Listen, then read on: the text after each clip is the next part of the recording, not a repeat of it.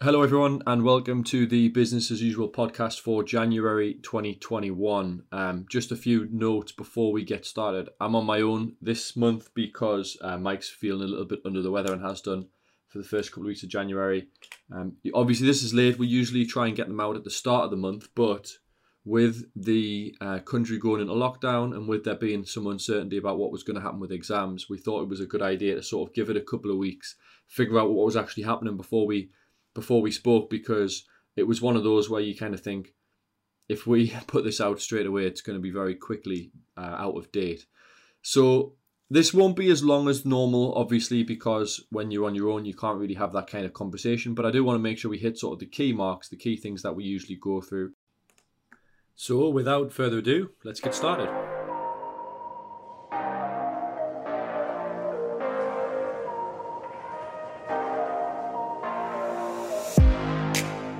So in this month's episode, we're going to do a couple of key news headlines. We'll talk about exams, obviously. We'll talk about school being closed because you can't not.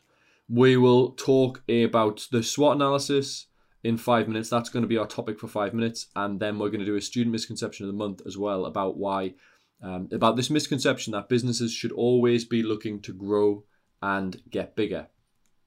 So before we look at some news stories, and I've got one big news story, which is something I've obviously talked about a lot on here already. But before I get into that, it's worth just addressing the fact that we're in lockdown again, and schools are closed currently, though obviously operating remotely, and exams have been cancelled. We've been here before in the sense, I mean, certainly I have last year because we had this situation, but this one's different. And first things first. We've been in lockdown since the start of January. We don't know how long we're going to be in this situation for. At first, it was kind of muted that we'd be back after February half term. I think that's very unrealistic, and I think that's very unlikely. I think we're going to be doing this remote learning for a little while longer than that, and I would hope that we'll be able to get back in by Easter and get back in front of students and get back in classrooms.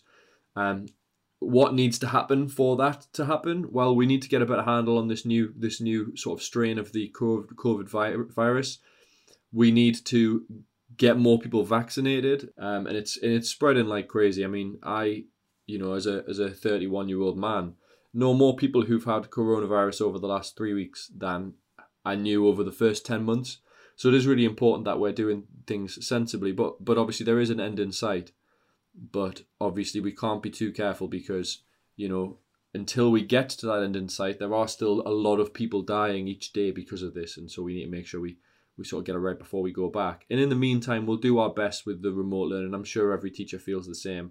It is different and it's not as good. I'm not going to pretend that it is as good.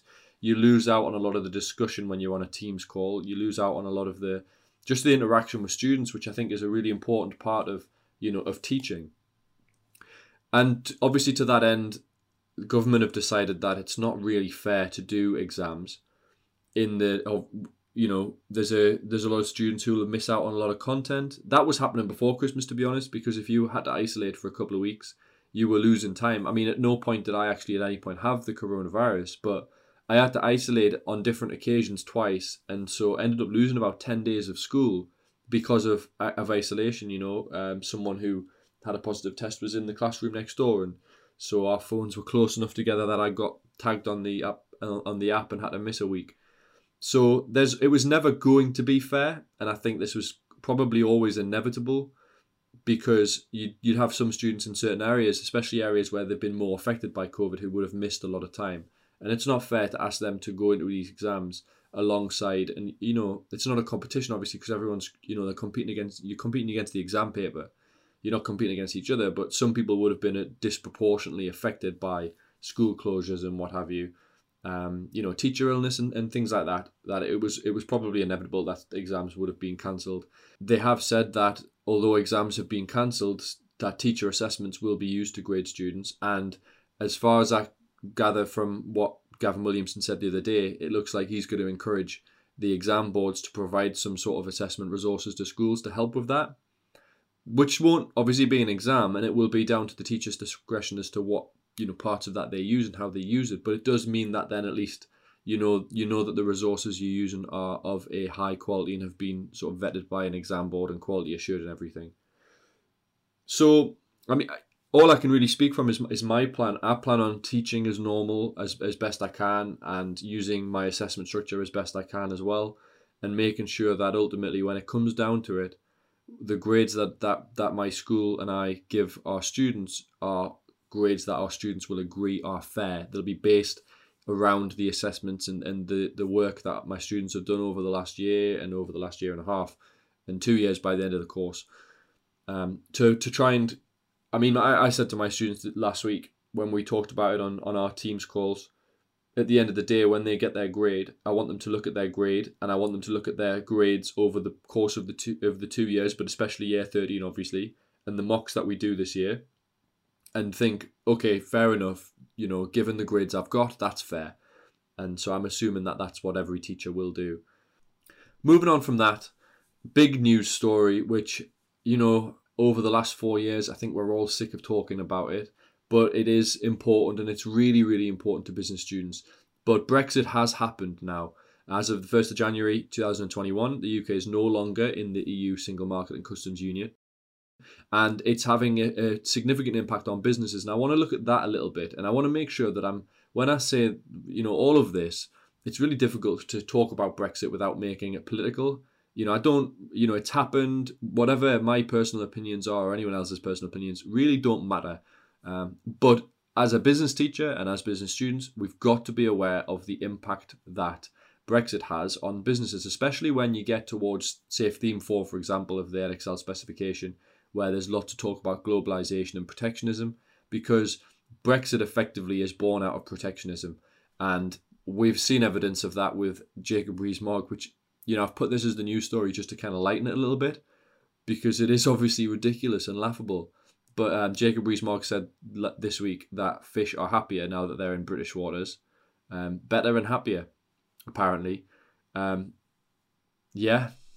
I mean, what else can you say about that, really? There's been some controversy about that because one of the key industries, even though it makes up such a small percentage of our GDP and our employment, but one of the key industries in the Brexit talk was our fishing industry.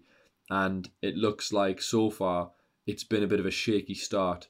There's a quote in here from the Commons leader, Tommy Shepherd, who says that boats have been confined to harbours, lorry loads of seafood is being destroyed because they're not able to actually get it out of the country and into these sort of export markets. And they reckon that the industry in itself is losing 1 million a day because firms are going bust. And all of this is because of the Brexit red tape. And so there are obviously going to be growing pains, and hopefully they'll get better. Hopefully, as time moves on, we will have more sort of clear practices set in place for a lot of these export markets. But certainly in the short term, it is proving to be an issue. To go a little bit further than that, there's a lot of small businesses are finding that they're being hit with new export charges. So when you export something to a foreign country, if you're part of a trading bloc, you typically get a free trade, which means that there are no tariffs and there are no quotas. And so as a result, it is supposed to be, obviously logistically it's a bit difficult, a little bit more difficult, a bit more expensive because you're sending things further. But the general rule is that it's supposed to be as easy as selling to someone within your own country. With obviously there's going to be currency changes and what have you.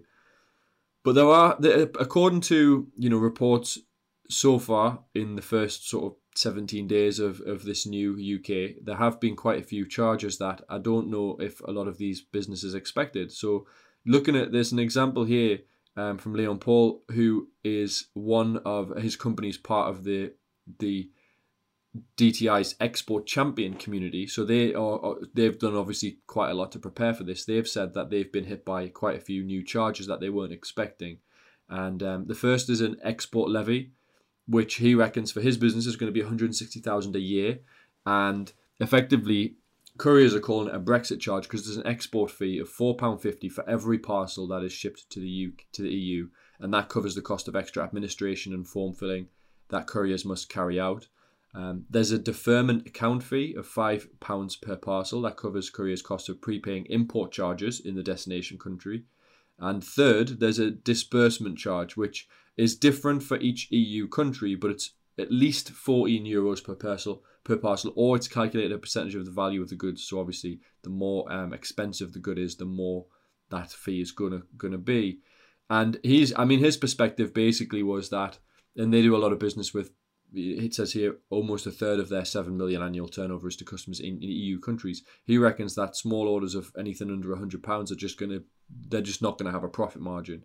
And so, and the quote at the end, which says, jobs lost will be lost here. That's the reality. All of these fees will come straight off of profit margins. So it just goes to show that when you have a big political change like this, it has a big impact on businesses. I have a friend who works for one of my best friends works for a tea company, and part of his business is he manages the exports to Ireland, which previously was as straightforward as just putting something on the back of a lorry and letting it go.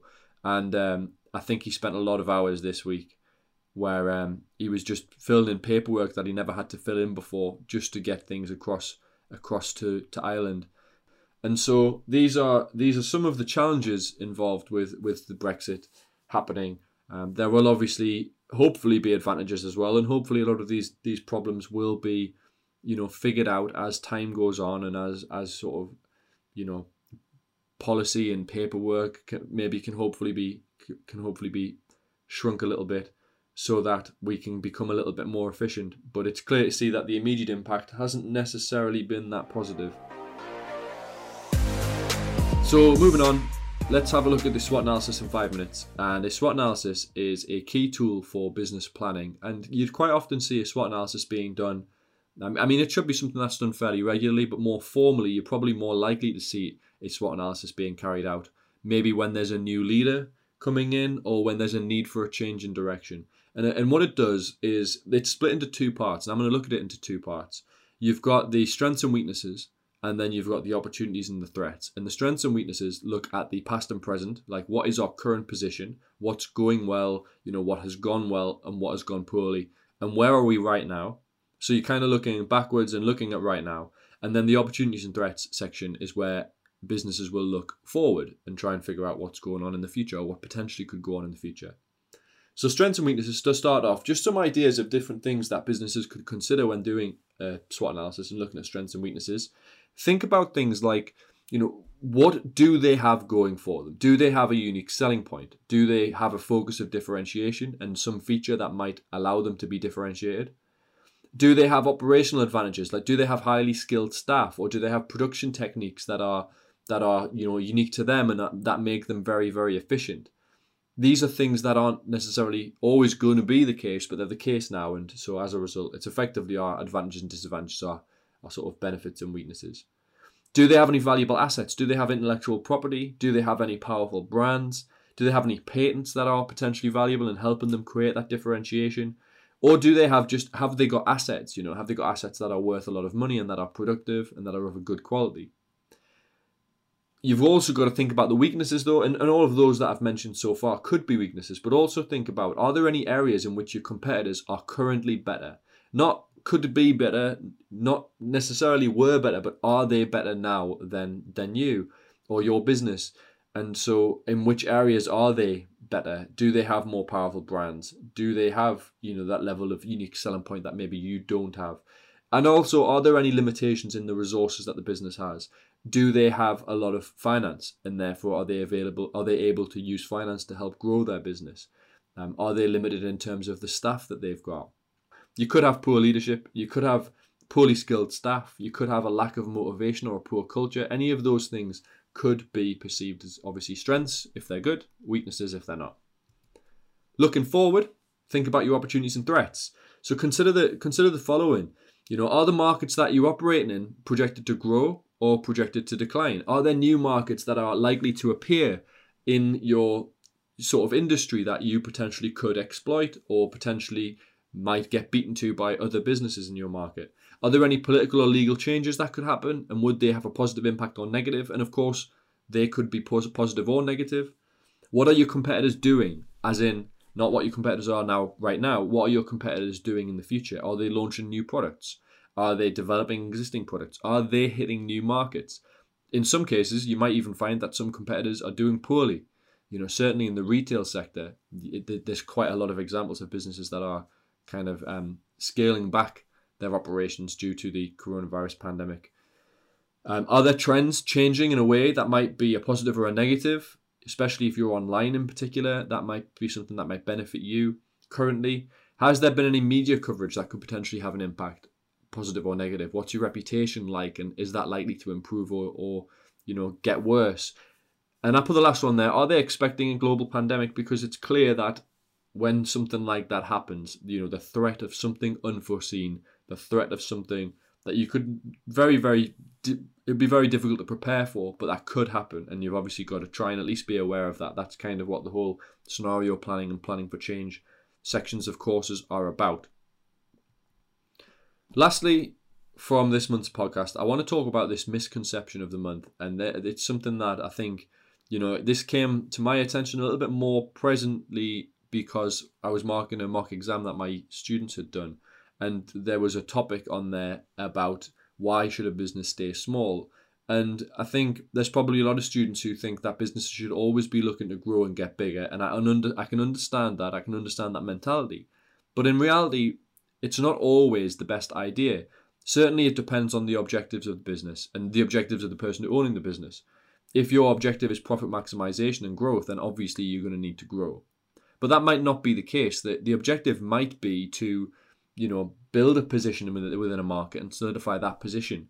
And it might not actually be about getting bigger and making more and more profit. It might just be about fulfilling a social objective or, profit satisfying, making enough to live a good quality life. And so in circumstances like that, it might actually be beneficial to stay at a certain size and not overexpand your operations and take on more risk. Certainly, another thing to consider is, does the business target a niche market? And is the quality of their unique selling point or differentiation based around the level of service and the quality of service that they provide to their customers? Because if so, getting bigger actually can make that a lot more difficult. If you've got far more consumers and customers and clients that you're dealing with, the ability to give them the same level of quality service might be diminished. And so as a result, sometimes businesses want to remain small so that they can maintain control over the niche that they're operating within. So there's a variety of different reasons why it's not always the right idea to want to get bigger. Sometimes it is a good idea to stay at the size you're at. Survival is obviously the key objective for every business. Even big businesses. We've seen enough examples over the last few months on this podcast to know that not all businesses, big or small, are, guaranteed survival. So that's obviously a primary aim. But it could just be a case of, trying to weather the storm. Certainly at the moment, there'll be a lot of businesses, big businesses in the pub industry, in the restaurant industry, and in the entertainment industry, like cinemas and everything like that, and theatres. Their objective won't be to grow right now. Their objective will just be to survive and be there to sort of fight another day when the pandemic is over and things hopefully go back to normal. So I know it was a little bit shorter, but hopefully there was some interesting and valuable stuff in there. Thank you for watching. If you would like to download any of the resources, please visit our website, which is www.edifyed.co.uk/business. And make sure you remember to follow us on Twitter and Instagram @BusinessAUPod. And we will see you in February. Thank you very much.